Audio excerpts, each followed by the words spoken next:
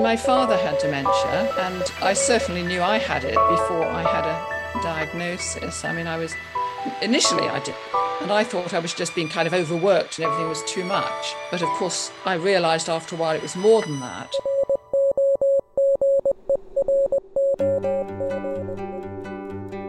Hi, I'm Bobby, a certified caregiving consultant and educator and frequent presenter at caregiver conferences and webinars, where I help caregivers to learn how to respond to dementia behaviors in ways that reduce the stress for the caregiver and the person needing care. And I'm her husband, Mike, and I'm a certified caregiver advocate and a certified music therapist. And this is Roger That, the podcast dedicated to guiding you through the heavy haze of dementia. Here, we focus on the caregiver, offer our practical insights, and share some emotional support. And maybe we'll even share a laugh or two, because we all know laughter's the best medicine. And don't forget the wine, Mike. Oh, no, I won't forget your wine, my dear. You know, the show, as we say, is designed with the caregiver in mind.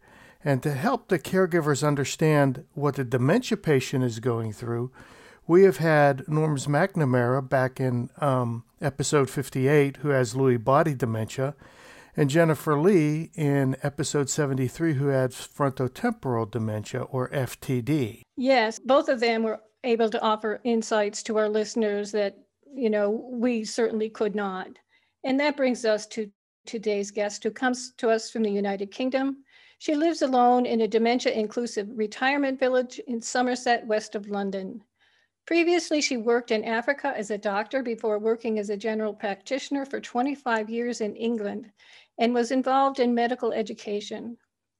Her career was cut short when she was diagnosed with young onset dementia 10 years ago. She speaks at conferences and on radio and has been involved in television programs raising awareness and understanding of dementia. She passionately believes more can be done to improve both the present and future for those living with the condition. Please welcome to our show, Dr. Jennifer Bute. Good morning or good afternoon, Dr. Bute. Thank you. Thank you so much for joining us. We are absolutely thrilled to have you here. Now, my understanding is that in your practice, you had patients who had dementia. Is that correct? Yes, that's true. Yes. And of course, I didn't know as much about dementia in those days as I do now. We weren't taught much about dementia in my training, but I learnt on the job. Did you want me to say a bit more about that? Absolutely. We had the privilege in those days of always visiting patients at home if they couldn't come to the surgery or if there was a problem and we didn't understand it. And I remember one of the first patients that I realized had dementia was a very immaculate lady who didn't seem to be responding to the treatment. And I couldn't understand why. So I visited her at home, and it was quite clear once I got to her home, which was immaculate, apart from her medicines all over the floor in absolute chaos. And that was when I realized that she had dementia, but was covering it up so well because we can. And then I also learnt patients I would always phone a patient if they didn't turn up for their appointment and ask them why not, because occasionally it was because they were too ill to come and I needed to go and see them. And they would come up with extraordinary excuses. Well, you've moved, the surgery's moved, or, oh, the surgery got burnt down last week. So that would be a good clue that I needed to think about dementia. And then, of course, I had a wonderful patient with dementia that I used to love. I used to teach medical students and doctors, and I always used to take my medical students to visit the lady, having explained to the student about the different presentations of dementia and other things. And I said, no, I'm going to take you to visit a lady, and I want you to work out or tell me what you think her diagnosis is. And they never got it. They never got it. It was so funny because she covered up so well. They would ask her about the date and she would pick up the newspaper and read it, of course. Or they'd ask her who was the prime minister and she'd say, oh, don't you know? And they'd ask her about her husband and she'd say, oh, he's just resting upstairs. He had died, and so on. But it demonstrated the point that people with dementia can cover up extremely well. We certainly learned that when Mike's dad was living with us, and it often happened when I would take him to the VA hospital for his many doctor's appointments. And he would be very confused on the 40-minute drive to the hospital. He walked very carefully with his walker kind of bent over until we opened the door to the hospital. And then he stood up straight, pushed the walker further away from his body, and would go into the doctor's office and say, she worries too much, I'm fine. Or she's crazy, she worries too much. And we find that sometimes, unfortunately, doctors get fooled by this behavior. Yes, sadly, that is true. Sorry, Mike. Not only would he act perfectly normal and put on this air, but when it was over, that 15 minutes or half hour or 40 minutes, he was absolutely exhausted. It took everything out of him. Did you find that to be the case also with your patient? Well, I don't think I was aware of that then, but I know I am now. When I've been involved with something and talking or doing a lecture, and everyone think, oh, there's nothing wrong with that woman, you should see me afterwards. So that is certainly true, yes. You know, I talk about it as solar power. We know, don't we, that solar power depends on the sun. And if you're running electricity, a light bulb off solar power, it's a dark day, you know, you could run out and the solar power kind of goes off, doesn't it, when you've run out? Whereas if you're running on the mains, which most people do, they can keep going. But if we're in a situation that drains our power, unless we have the sun and the right environment and the acceptance and the warmth and time to refuel, because it takes time, doesn't it, to refuel again? That's an interesting analogy, the solar power. I mean, that was, I'll definitely use that. I often compared it to a flickering light bulb. Yes, you know, well, sometimes it's connected and sometimes it's not. But yeah, the solar there's power. always a reason. You see, I have 3 principles, and one of the principles is there's always a reason. And to me, the solar power analogy just makes more sense because it tells you what you can do about it. Right. But everyone is different, and that's fine. We're all, it doesn't matter. We don't have to be the same or find the same analogies helpful. And our listeners aren't the only ones that learn from our guests. We do as well. So Yes, definitely. Now, you had said something briefly in passing about acceptance. If I remember correctly in reading, you carry a business card describing your condition that you would hand to people. Now, do you find them to be, how do you see that received, and how do you feel the treatment is towards you by giving them that card and letting them know? Oh, it's made such a difference. It's quite a large card, which I've had laminated, because before I had the card, I used to get treated so badly. It was just awful, you know, in banks and the library and on buses and trains. But when I have this card, if I show it, it has a picture of me on it, a short bit on the front to explain I have dementia. And then on the back, it tells them what to do if I'm confused or lost or who to contact. And they just feel more confident, I think, coping with me, because it's just a simple instruction. And it reassures them. other than who to contact, you said there's instructions on what to do. What suggestions do you have for people? Since recently I'm going to do another one, but at the moment it says, if I appear to be confused, please take me to a safe place, give me a cup of tea, or play some music. And I can't remember what else it says. That's okay. Well, that's perfect, right? It's just a simple instruction for if I get lost, how to deal with it, or if I get confused. It's just a one sentence, and it empowers people to know what to do, because often they don't know and they think, oh, help. And if we feel the person is uncertain, it distresses us more. Whereas if the person is calm, I mean, I knew that as a doctor. If you walk into a situation which is chaos, if you're calm, in control, everything calms down. So we need people who are calm even if inside they're not. And I would imagine that it would make them much more compassionate towards you, which again is calming, as opposed to cold towards you. Yes. That's Yes. a great idea. I know a while back we were working with a group called Dementia Friendly America.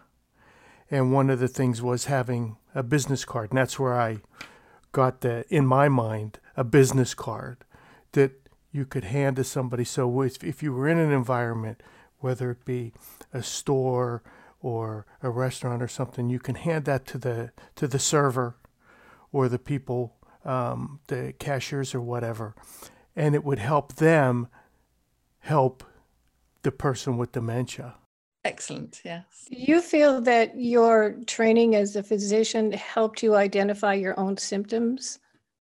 Oh, yes. I mean, my father had dementia, and I've had other close relatives with dementia. And I certainly knew I had it before I had a diagnosis. I mean, initially I didn't. I was forgetting all the passwords. I was in charge of our surgery. It was one of the biggest in the place where I worked. And I thought I was just being kind of overworked and everything was too much. But of course, I realized after a while it was more than that. When, I'd visit a patient at home and the first time it happened, I still remember it, the lady jumped up and came over and hugged me. Well, that wasn't the kind of thing that normally happened when you visited an old person at home. And I was a bit taken aback. But a few days or weeks later, I was at a coffee morning, and this lady was there, and she told everyone that I was her father's GP, and she was my neighbor. And I had completely forgotten that she was my neighbor. And I realized then that wasn't being overworked. There's a lot more to it than that. Or I can remember trying to find my way to the surgery where I'd worked for 25 years and I got lost. I couldn't find my way. Well, that's not being overworked. That is not right. Mm-hmm. So I knew that. And it was very funny at times. I would be coming home from work and I wouldn't know how to get home. And I would phone my husband at the traffic lights and I'd say, hello, darling, I don't know whether to go right or left at the traffic lights by the church here. And he would say, he loved me dearly, but he would say, oh, don't be so stupid. Oh, jeez. How many times have we done that? But, you have to have a sense of humor, don't you? So I bought a sat nav.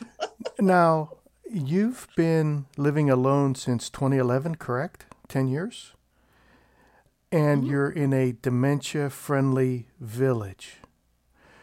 Can you talk about what is a dementia-friendly village? It's a retirement village where anyone over the age of 55 can come, where it is possible to live independently, which I do, with help when needed on a regular or irregular basis. And there's also a nursing home on site, and there's an advanced dementia care unit on site. So in this village, we have people at all stages. They might not just have dementia. It might be a husband and wife, one does and one doesn't. It might be someone with motor neuron disease, with Huntington's chorea, people who will never get better, but need help and will need increasing help.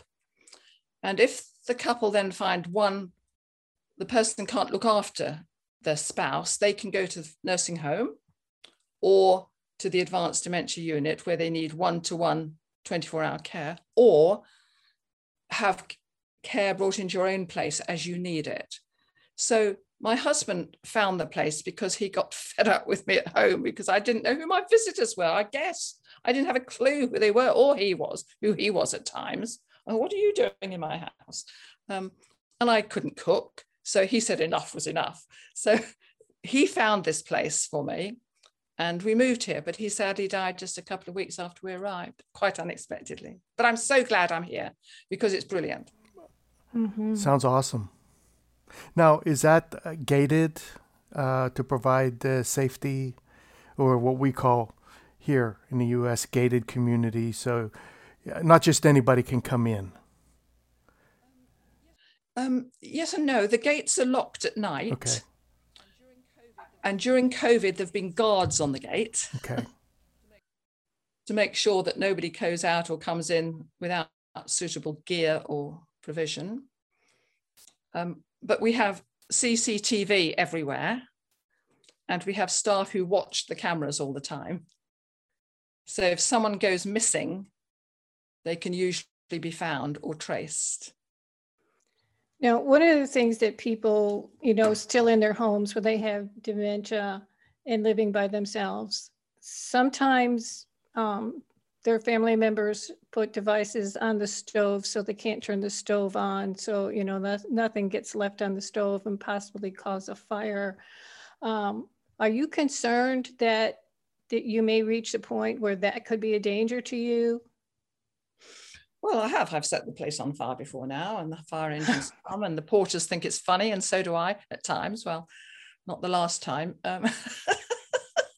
But they're very good. I mean, some of us then reach the stage where they disconnect the stove for us, and there's a restaurant here that we can go to, or they can bring us meals. But they do try and help us, and this is why we came here. It's why I'm here now, because they endeavor to keep us as independent as possible for as long as possible, because I passionately believe that many people with dementia are disabled rather than enabled. We need to be helped to do what we used to do, not told we can't do it anymore. They need to find ways to do it. And we try different ways. And if they work for a while, that's good. And then if they don't work, my son lives abroad, and he's very good. And he's concerned that I'm forgetting my medication at the moment, and that has disastrous consequences. I have a machine over there called Alexa. It reminds me when to take it, but I've got so used to her telling me that I kind of goes in one ear and out the other. When should I remind you? Later, thank you.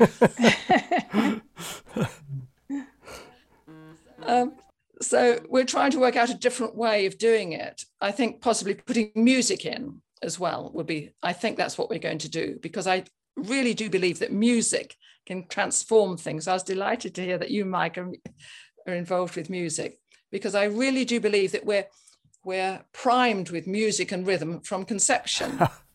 We are, because the mother's heartbeat, isn't it? The mother's heartbeat and the mother's walk and the rhythm of her talk. So from conception, we're engulfed in rhythm. I say that all the time. You got the breathing patterns, the heartbeat, the walking, chewing, all of that from the time of conception. That's why you go to the deepest, darkest areas of the world, undeveloped areas of the world, and rhythm plays a part in their life, whether it's just clanging rocks together or hitting a stick on a log. And it's been that way forever. Wonderful, Mike. I quite agree with you.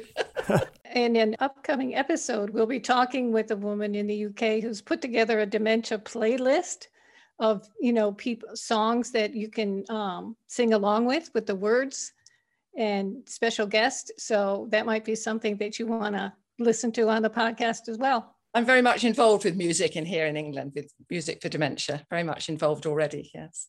But there are good things. MP3 players are excellent for some people, but not for others. But I'm all for having everything. There is not one thing fits all. We have to be prepared to think more wider, or whatever the word is. Right. Do things like that as opposed to just drug people. Yes, there's no reason to drug people at all. There is not. I feel really strongly about it. When people say people with dementia have challenging behavior, I usually say challenging to who? Very good. It's to the other person. And there's always a reason, remember? So if a person with dementia is behaving aggressively, it's because of something that has happened to them. They are, in Canada, they call it responsive behavior. I call it finding the yes to reduce the stress. Finding out what is behind the behavior and what we can do to make that person feel safe and comfortable. That's right. So if someone's behaving inappropriately, it's because they are not feeling comfortable, and it needs to be dealt with. And it's possible. And when I do my training and teaching, because I'm always learning here, you see, it's such a privilege to live amongst so many other people with dementia. I've lived now for 10 years here, and I've seen people, you know, from the earlier stages, middle stage, and the end stage. I only believe in 3 stages.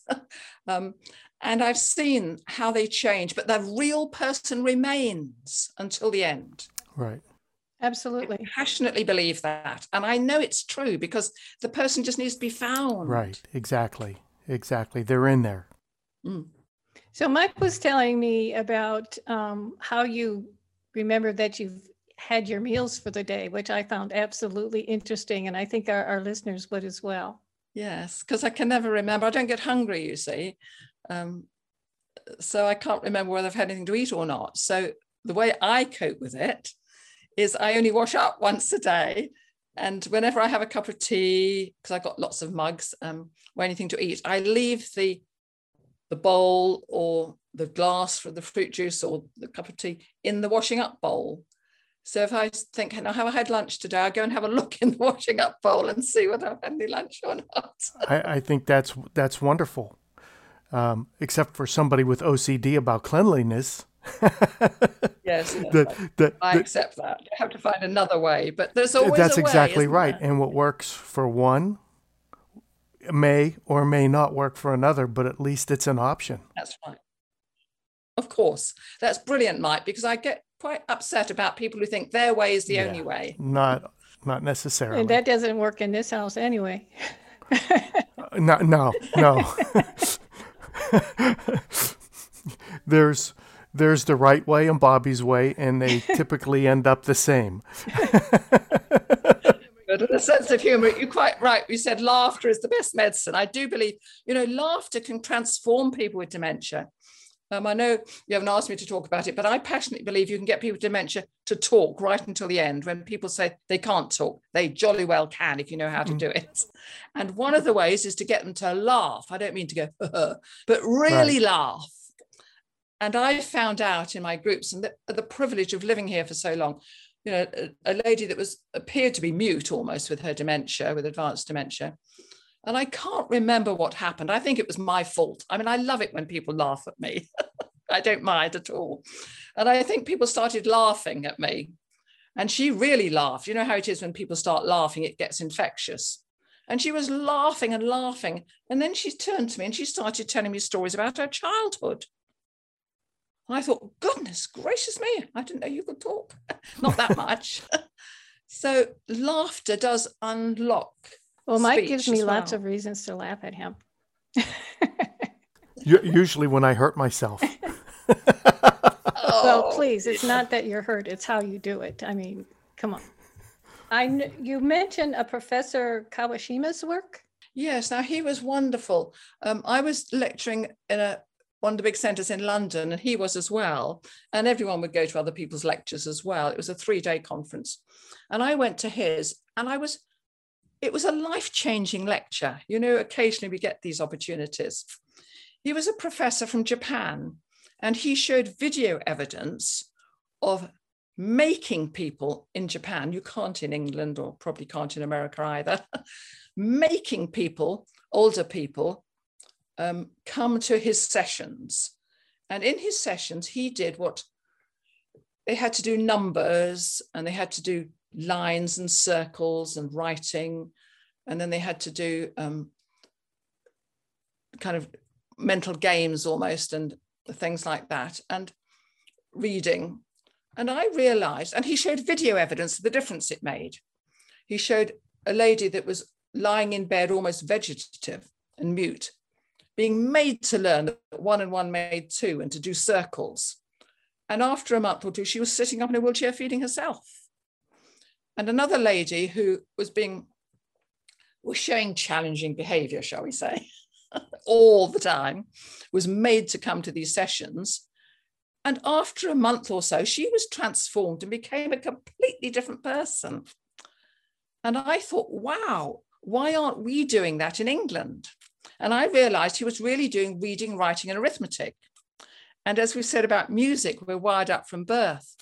Well, in England, that's how certainly when I went to school and my kind of age group, when we start at school, that's how we're taught, or before we go to school.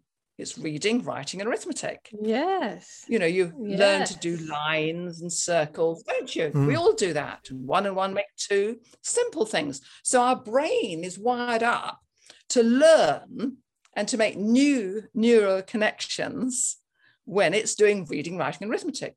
And he found out that if you did that in the same period of time on a regular basis, it would either improve your dementia, it would certainly slow it down, or even prevent it showing itself. So I started groups here, and I learned the hard way. I started with reception class, you know, kind of materials, and that did not go down very well with the adults for obvious reasons. So I had to do my own materials, but it's simple. Every booklet that I make, I started off with pieces of paper, and it got too chaotic for me because I had this paper for that person, that paper for that person, because everyone was at different stages of dementia, you know, early, mid, and late. In the end, I put them all in the same booklet. So there was something for everybody in the same booklet. And it made life easier for me. And amazingly, everyone else liked it. So that's how I do it. And the management here have seen the difference it's made to the community, that they now finance it for me. Because they have seen the difference. People's scores have improved, their behavior has improved, and people love it. That's amazing, and that's wonderful. Now, as we wind down here for this episode, one of the things I would like to mention briefly is your Dementia from the Inside. Can you tell us just a little bit before we close out the show? Yes, that's my book, Doctor's Personal Journey of Hope. I didn't want to write it. Well, I didn't write it. I had help. I wasn't capable of writing. I can talk, but I can't spell or read easily anymore. After my lectures and talks, people would say, have you got this in writing? Can you explain this to me? And I said, no, I haven't got a book. There are too many out there already. And they said, well, we want to understand why you think this way, or why you think this works, or, oh, that was a good idea, but I can't remember it. Can you just tell us how to get people to talk? So I was persuaded to have a book. And it was a long story as to how. I was given ghost writers and book agents. And in the end, somebody followed me around for a year to all my lectures and recorded them and asked me questions about my childhood and everything in the car, all the hours we spent on the motorways. And then they wrote the book, which my family and myself checked for accuracy. Well, what a wonderful gift. So it's to help other people. Right. It's not, you know, people are nosy, they like to know about me, but I want to help other people. I don't want them just to think, oh, this interesting woman. I want to help other people and make a difference to them. Absolutely understood. Bobby, you were saying? I'm just saying what a gift to people with dementia and the people that care about them and want to help to enable and not disable. Yes. And Yes. We will put links on the website to you, your website, and also your book on the Roger That pages, so that people can turn around and get in contact with you via Facebook or your website. So we will be doing that also. Thank you very much. And the weekly blog I do is really stories of this village, really, of what I'm learning, because I'm still learning. And when I learn a new way of dealing with something, then I make a blog about it so we can learn together. Absolutely. And I will be looking at that on a regular basis. I am so glad to have met you here. You are lovely. You are a delight. And thank you so much for sharing what you've learned as you go along and helping so many people. Thank you very much for the opportunity. Thank you. Wow. I'm really on that analogy of the solar power. That just, once again, an aha moment from somebody that's been on the show. I love that. And one thing I think about, you know, we mentioned Norms and Jennifer Lee about their prior episode, but also when she said that she's still learning, and she can learn, and other people can learn. It reminds me of episode 69 with Ann Kelly, where she said people with dementia can learn, and we had that whole episode on dementia learning. What did you? The solar power analogy stood out to me. Her talking about it's a privilege to live where she is and how she learns from the people around her. And I will not forget the caregivers are often disabled rather than enabled, because too many caregivers and us, when we first went into it, did not understand how much someone with dementia is capable of doing. And we have a tendency Correct. to step in and do things for them. And that can be very frustrating for both. Sure, and stressful. And with the stress comes the issues. Absolutely. You can find more information about Dr. Bute on our show website at rogerthat.show. This has been Roger That. I'm Bobby. And I'm Mike. And we are dedicated to guiding you through the heavy haze of dementia. So please subscribe to the show, go to iTunes or the Roger That Facebook page and post a review, and follow us on Facebook and Twitter. If you have a question or issue you'd like for us to address, please post on the Roger That Facebook page. If you would like your identity to remain private, you can direct message your question on Facebook and we will answer. To find out more about us, head over to rogerthat.show. It's Roger, RODGER, that.show. Roger That is produced by Missing Link, a media podcast company dedicated to connecting people to intelligent, engaging, and informative content. Also in the Missing Link lineup of podcasts is the Designated Drinker Show, the podcast raising the bar on craft cocktails. Here you meet interesting folks, enjoy boozy banter, and learn how to make craft cocktails from a master. And if you're looking for a whole new way to enjoy theater, check out Between Acts, an immersive audio theater podcast experience. Each episode takes you on a spellbinding journey through the works of newfound playwrights, from dramas to comedies and all those in between. Find Missing Link's League of Podcasts on Apple Podcast, Spotify, or wherever you find your podcast. Please don't forget to subscribe, download, and review the shows, as your review helps our show reach new audiences. To find out more about Missing Link, visit missinglink.company.